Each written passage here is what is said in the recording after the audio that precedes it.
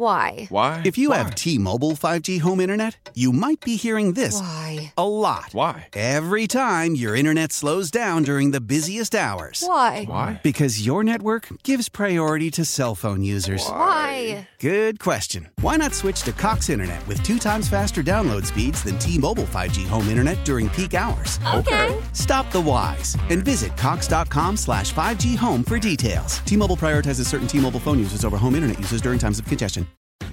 Welcome to the Extra Sauce Podcast. It's my fancy sauce. I want some fancy sauce. Yeah. I'm not done using it. With the czar of sauces, Greg Hill. What's going on, Mark Shue? What is up? It's been a while. How was England? Well, it was fantastic. Thank you for asking. How were the sauces in England? The sauces were not that great. I'm not a vinegar. Are you a vinegar on fries guy? Yes, you are. Absolutely. That's big over there. Fish and chips. Yeah, vinegar on the vinegar. chips. Yeah. But it was a lot of fun. It was my kids are old and they don't like to spend a lot of time with their parents anymore. So it was nice to go away and they couldn't force them to in a different country where they can't escape. They couldn't escape.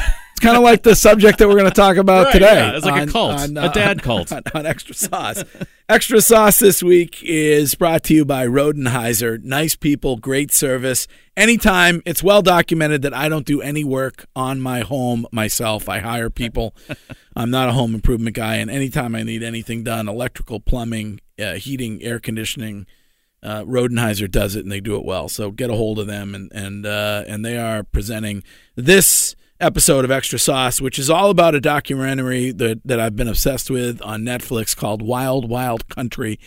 It's about a cult that began in India in the 70s, a kind of a free sex enlightenment type cult, which, I'm all for that. Sure. Do we have any of those around here that somebody can you join it part-time, or do you have to be all in? The only thing I know that has like a free sex cult thing going is government. Oh, yes. That's about it though right now. Yes. Yeah. So they decided to come to America, and they bought thousands and thousands of acres in Oregon and started fighting with the Oregonians, and then the whole entire thing just spiraled out of control. And it is covered in 6 amazing docuseries episodes on Netflix, which you've enjoyed. I mean, it's a little slow. There's a lot of information to deal with. So the first episode's kind of setting you up for the very quick unraveling of everybody that happens in the documentary. It happens so quickly. So it's good. You got to make it through the first 2 episodes, take in all the information, and then it's easier for you to process this unreal stuff that happens. Well, the directors of Wild Wild Country on Netflix are joining us this week on Extra Sauce, Maclain and Chapman Way.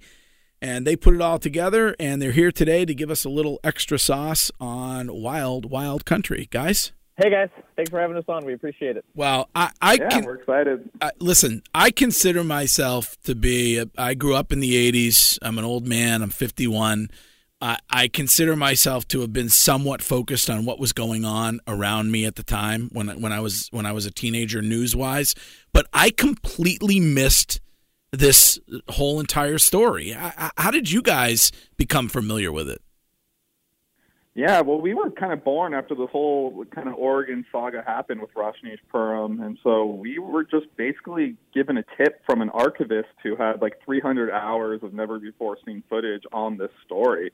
And I remember I immediately asked my parents, I was like, hey, do you remember this Rajneeshpuram story or this guru, Bhagwan Rajneesh? And my dad kind of faintly remembered the Rolls-Royce guru, but that seemed to be about it. And it seemed like the story had really just kind of disappeared.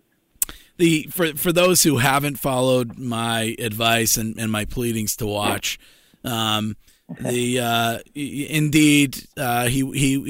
how many Rolls Royces did he end up with? At one point, they end up with either 30 or 40 Rolls Royces. This very religious guy. I think by the end it was 93 was the total count by 1986. Yeah, wow. And he ran this cult in India and. Began to, I guess, be somewhat of a threat almost to the government of India, hence why the cult decided that they needed to come to America. Is that a fair representation of what happened? Yeah, I think Indian guru to kind of like marry like Western capitalism and like open sexuality with like Eastern mysticism. So he just had a ton of followers flocking from all over the world, a lot of Westerners, and thousands of people migrating to India, and it created some conflict with the locals there in India, created some tension with the government officials. Also later in the series, there's some criminality aspects that were under investigation at this ashram in India. So there was kind of like this multitude of events that kind of forced them out of India and then into America. Yeah, I mean, when you say he was the first, he probably was the last too. I mean, you suggest to people that you can have lots of money and all the sex you want, and somehow that's your religion. People are probably going to buy into that for a period of time, I guess, right? Yeah, exactly. This was kind of just like right at the beginning of, it was kind of like the last remnants of this like kind of like 1960s countercultural movement, where it was the beginning of what's known as like this human potential movement. And it was almost this like Eastern migration of Americans to India they call themselves seekers, and they're kind of like on a path of, they want to walk a path of enlightenment and raise their consciousness. And I mean, all of the, gurus in India and a lot of those like Hinduistic traditions were about like rejection and kind of rejection of wealth and food, and that's how you become enlightened. And Bhagwan kind of married like this Western capitalism with Eastern mysticism, and it struck big. I mean, obviously, as you can tell, a lot of Americans liked what he was saying. They liked the fact that you could have a life of pleasure and still feel like you're becoming enlightened. And so he kind of just took off. I think a big part of the reason why he came to America too was because like India has had a lot of gurus in the past, and I think he looked at America as a country that hadn't had a lot of gurus, and America was kind of almost like the major leagues. And if like he could come to America and like make it big in America and like leave a mark on America, then that would be a huge legacy that he would have. That's the part of this documentary that fascinates me the most. Greg mentioned you offer somebody, free sex, and eternal peace or whatever. Sure, you're going to go for it. But it just seems like the way, like Jane Stork, the Australian woman, the way she described first meeting or seeing the Bhagwan and like just giving her entire being to him. And that's the common story here is all these people just gave up everything to give to him and follow every single word he said. There's got to be even when he wasn't talking for like 3 or 4 years. They still did that. So these people, they must have had something in their lives. I mean, it was like something missing in their lives that they just would give themselves up so freely. Yeah, I think that there was a wide range of sannyasins that joined. I think the really interesting thing about this movement is that for the most part, it was highly intellectual, very successful people that had reached the pinnacle of their careers and found out, hey, this isn't as fulfilling as I was promised or I thought it would be. Like, there's got to be something more to life. And so it was a really interesting kind of smorgasbord of human beings that joined this movement. Obviously, yes, a lot of them, did come from rough childhoods, rough family backgrounds, and found comfort and community and family in this movement. I think that's what makes the story so complex is that, these are real human beings with real problems like the rest of us that joined this movement. Another thing that was really interesting is like our experience talking to kind of like whether they're current Rajneeshis or former Rajneeshis was a lot of them did grow up with like kind of highly religious childhoods and backgrounds. And so I think in some way it wasn't so much a story of them never being religious or never being spiritual and then just kind of seeing Bhagwan and then just that devotion absolutely just kicks in immediately. A lot of times sometimes to me it felt talking to them that it was like a substitution of some sort where they were either raised like highly Catholic or Christian or Mormon or kind of a quote unquote like more traditional religious background and then kind of became disillusioned with that and then came across Bhagwan and found comfort kind of in that spirituality again. And then, I mean, the weird thing is kind of towards the end as we would speak to members, when Bhagwan did take his vow of silence, their like appreciation for their experience, it seemed to be was more geared towards just the sense of like family and community that they felt they had out in Oregon because Bhagwan wasn't talking. And so I think that, a lot of the wants and desires came from a place of wanting to be a part of something, wanting to be a part of a family, wanting to feel a connection with something, which I think a lot of, in our experience, just talking to them, a lot of them said that they had that out there. Well, one of the most interesting things interview-wise that you get to see is is the daughter of a congressman who was killed while investigating Jim Jones and his cult in Guyana, and the fact that she has gone and joined this cult after everything that happened to her father.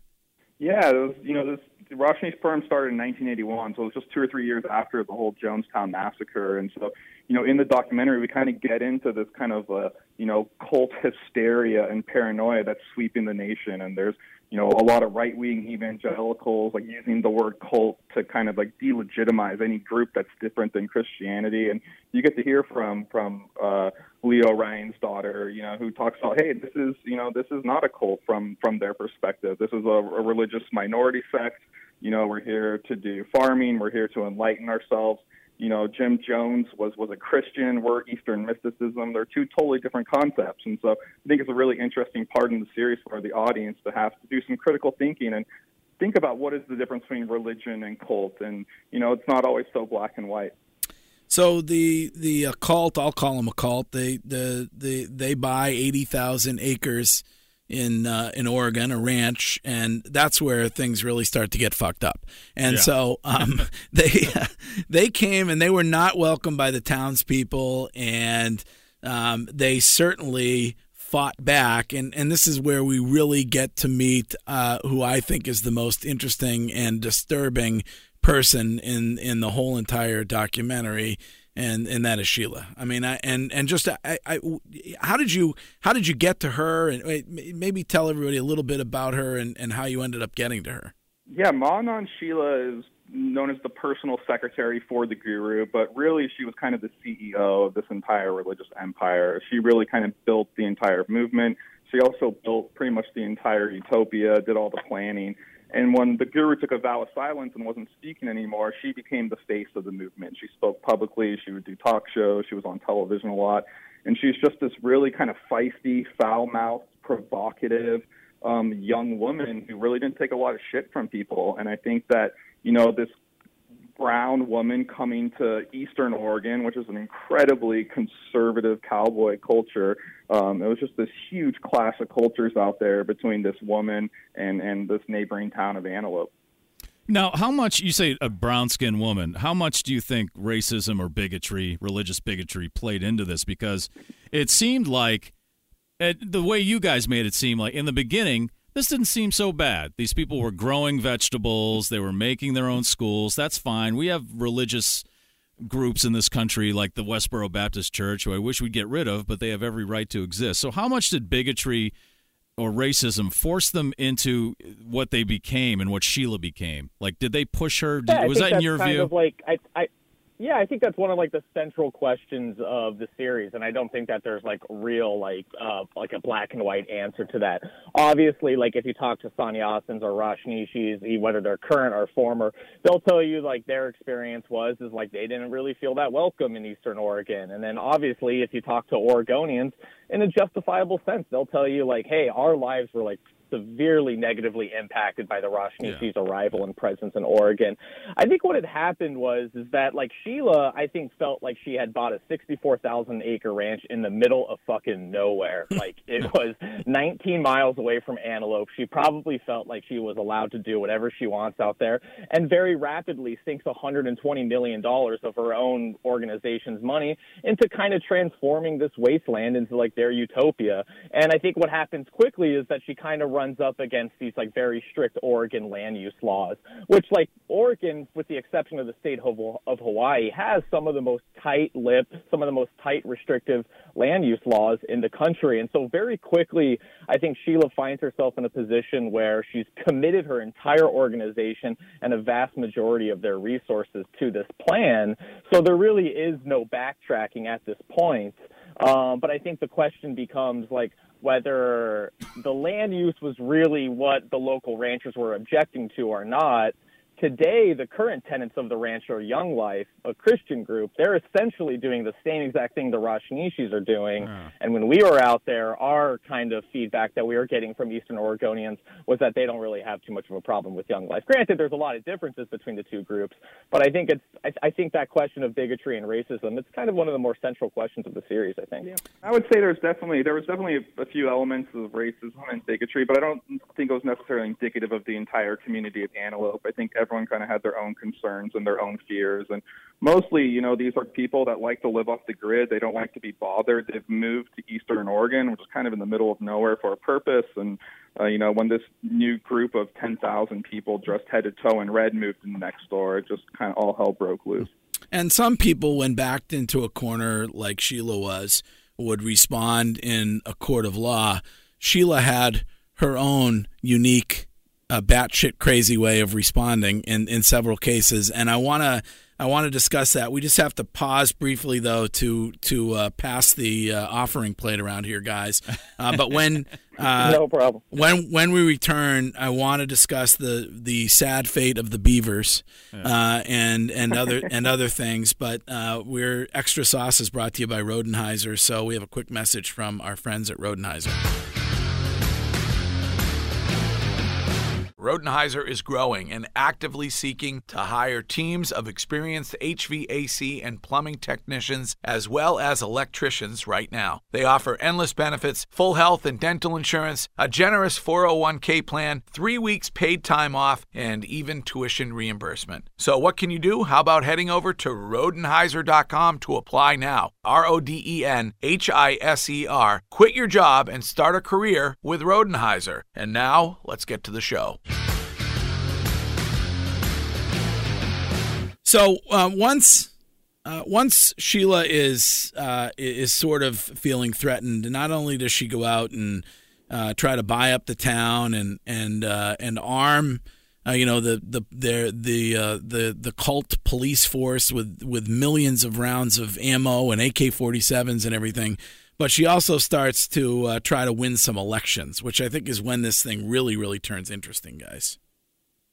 Yeah, absolutely. I think that one of the more terrifying aspects of this story isn't even so much the actual illegality and criminality of the story. It's actually everything the Roshnishis were able to do that was legal.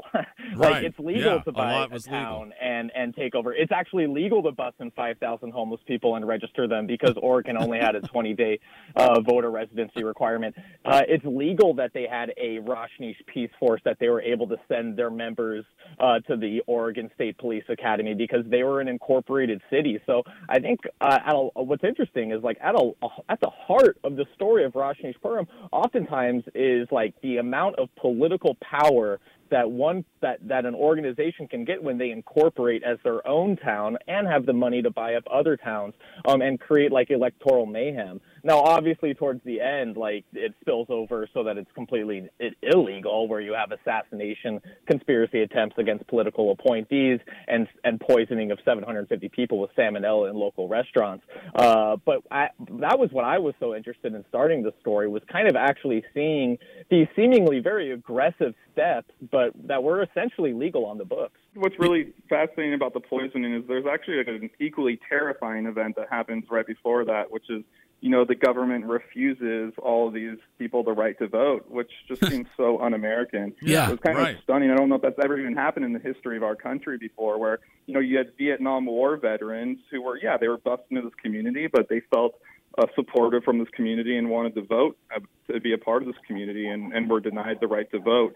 And so I think Sheila, in retaliation, concocted this absolutely bizarre plan to, sprinkle salmonella in salad bars across the city so that the locals would get sick and they wouldn't be allowed to vote on Election Day. And when her homeless people that she had bussed in and brought to the community couldn't vote, she decided to drug all of them by putting something in their beer. say the homeless plan doesn't work out to, I think, her to anyone's expectation. It's not a very smooth kind of working out plan. But basically, when they're denied the right to vote, and they kind of have like what one of our interviewees, Jane, calls a hornet's nest in the community. At this point, yeah, kind of what you mentioned earlier in the interview was what we actually got back from a lot of Rajneeshis on the ranch, where as they were seeing homeless people getting bussed into the ranch, they were kind of realizing, like, man, this is so far away from our original goal of, like, raising our consciousness and peaceful meditation and practicing yoga in the middle of the Oregon desert. This is so different than that. And they would even talk to it kind of like how you mentioned it as kind of the beginning of the end. What's really interesting is this was right after Reagan kind of defunded all the mental institutions in America. So there was just this influx of homeless people in the streets with really serious mental illnesses. And a lot of them were getting rounded up and bused to this commune in Oregon. And so, within weeks of the homeless arrival, thefts went up on the ranch, assaults went up on the ranch, sexual assaults were going up on the ranch. And so, like Max said, it really did create this hornet's nest within the community. And bizarrely, they felt the best way to handle this was to secretly put Haldol, which is a tranquilizer, into the beer that they would serve to the homeless people at nighttime to subdue them. And so, yeah, it's kind of the beginning of the end of this utopia, this community when that started happening. I feel like half of the things you see in this are plot lines on The Leftovers. I mean, it's like it's amazing to me. Was Sheila's cooperation tough to get, and did you leave? After interviewing her on many occasions, did you leave with any kind of impression about her mental stability at this point? Yeah, we took about 3 different trips to Switzerland to spend time with Sheila. We got to know her. We got to know her family. We got to know the residents of her health clinic that she runs now.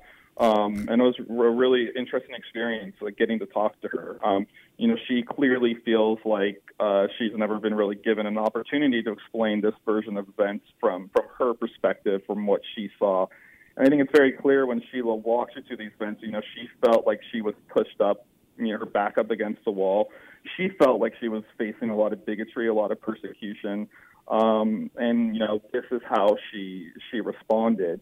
And I think there's a lot of true crime documentaries where, from the get-go, you're looking at the main character and just going, holy shit, this person is insane. But I think the really more complex thing about Sheila is you get to know her from when she was a teenager, first coming to America, and you see this very ambitious, precocious, charming woman, and then slowly, through her devotion to this guru and to this movement, you start to see her turn into someone else. And so I think everyone's going to walk away with kind of a different impression of Sheila. It's been really fascinating kind of reading all the receptions on Twitter and online and seeing people who are terrified of her. Some people think she's a psychopath. Some people think she was an incredible leader. And so it's been really fascinating seeing everyone take away something different from Sheila's interview. Yeah, well, I think it's another one of those themes that runs through this, which is that it doesn't matter how religious you are or how enlightened you are. It seems to me that power corrupts, and that absolute power corrupts absolutely. And it happened to Sheila. Yeah, no, I think what's interesting is like kind of Chad mentioned, it's like when we first started doing this story, we didn't really approach it with a true crime, like what's the key event, what's the evidence, who did it, who didn't do it, just because the facts remain of Rajneeshpuram is the criminality that happened out there is very well known, documented, and people pled guilty and served time doing it. So I think what we were interested in was like peeling back layers and looking at like the process of radicalization that can happen to people, sometimes on both sides too. I mean, this was not like, I think that it was kind of a situation where I think a lot of people felt like a war essentially had broken out in Eastern Oregon. And it's like, there might have been a few times where you saw, is there a road to compromise here? Is there a road to conflict resolution? And kind of as you're seeing both sides kind of become immediately entrenched in this, you certainly know it's not going to end up well. And that was kind of certainly what we wanted to capture in Wild Wild Country. Guys, I watch a lot of television, and it is, for those reasons and others, it really is the most interesting documentary I've seen or documentary series that I've seen in a long time. So congratulations, and Thanks a lot for joining us, and I guess I promised we'd talk about the Beavers. I mean, right? Just hang it out there. Just choose it out to your. I mean, they had it doesn't end well for the Beavers. That's all we have to say. It doesn't end well for the I mean, they had this crazy plan to poison the water supply because they were fighting again with it, and they wanted to use beavers, live beavers, but that didn't work. So they ended up putting the beavers in blenders and then pouring the beaver remains into the water supply. I mean, and that's verified factual, right? If you want, you can say that it's blended. It's beavers meets Jamba Juice or something like that. Beaver smoothie. Yeah. It's disturbing in so many ways. All right. Well, listen, guys, thanks a lot for joining us and giving us a little extra sauce on Wild Wild Country. Hey, thanks for having us on. Thank you so much. It was great talking this morning. Spoiler alert on the blended beavers. Sorry about that. Well, technically, it's already been in the news. Right. This whole thing has. It's just somehow. I remember her, the more I watched, I remember watching, I think it was the Nightline 10th anniversary show. And she was on it? And they showed her because she said bullshit every time she was on, like 6 times. Yeah. And she would always swear. It was crazy. I mean, you see the footage, like the footage in the documentary when they're on like the Merv Griffin show, and they're doing. Yeah. I mean, it was. Yeah. And I completely missed it. I feel like I missed like half of a decade or something. Right. I'm really disappointed about that, but I caught up. I mean, it's really, really good television. So, all right, thank you very much for listening this week to Extra Sauce. We'll be back next week with another episode. And if you enjoyed what you heard today, then please subscribe to Extra Sauce on Stitcher or on iTunes or on Google Play. How powerful is Cox Internet? Powerful enough to let your band members in Vegas, Phoenix, and Rhode Island jam like you're all in the same garage. Get Cox Internet powered by fiber with America's fastest download speeds. It's internet built for tomorrow, today. Cox, always building better. Cox Internet is connected to the premises via coaxial connection. Speeds vary and are not guaranteed. Cox terms and other restrictions may apply. Analysis by Ookla of Speed Test Intelligence Data. Fixed median download speeds. US Q3 2023.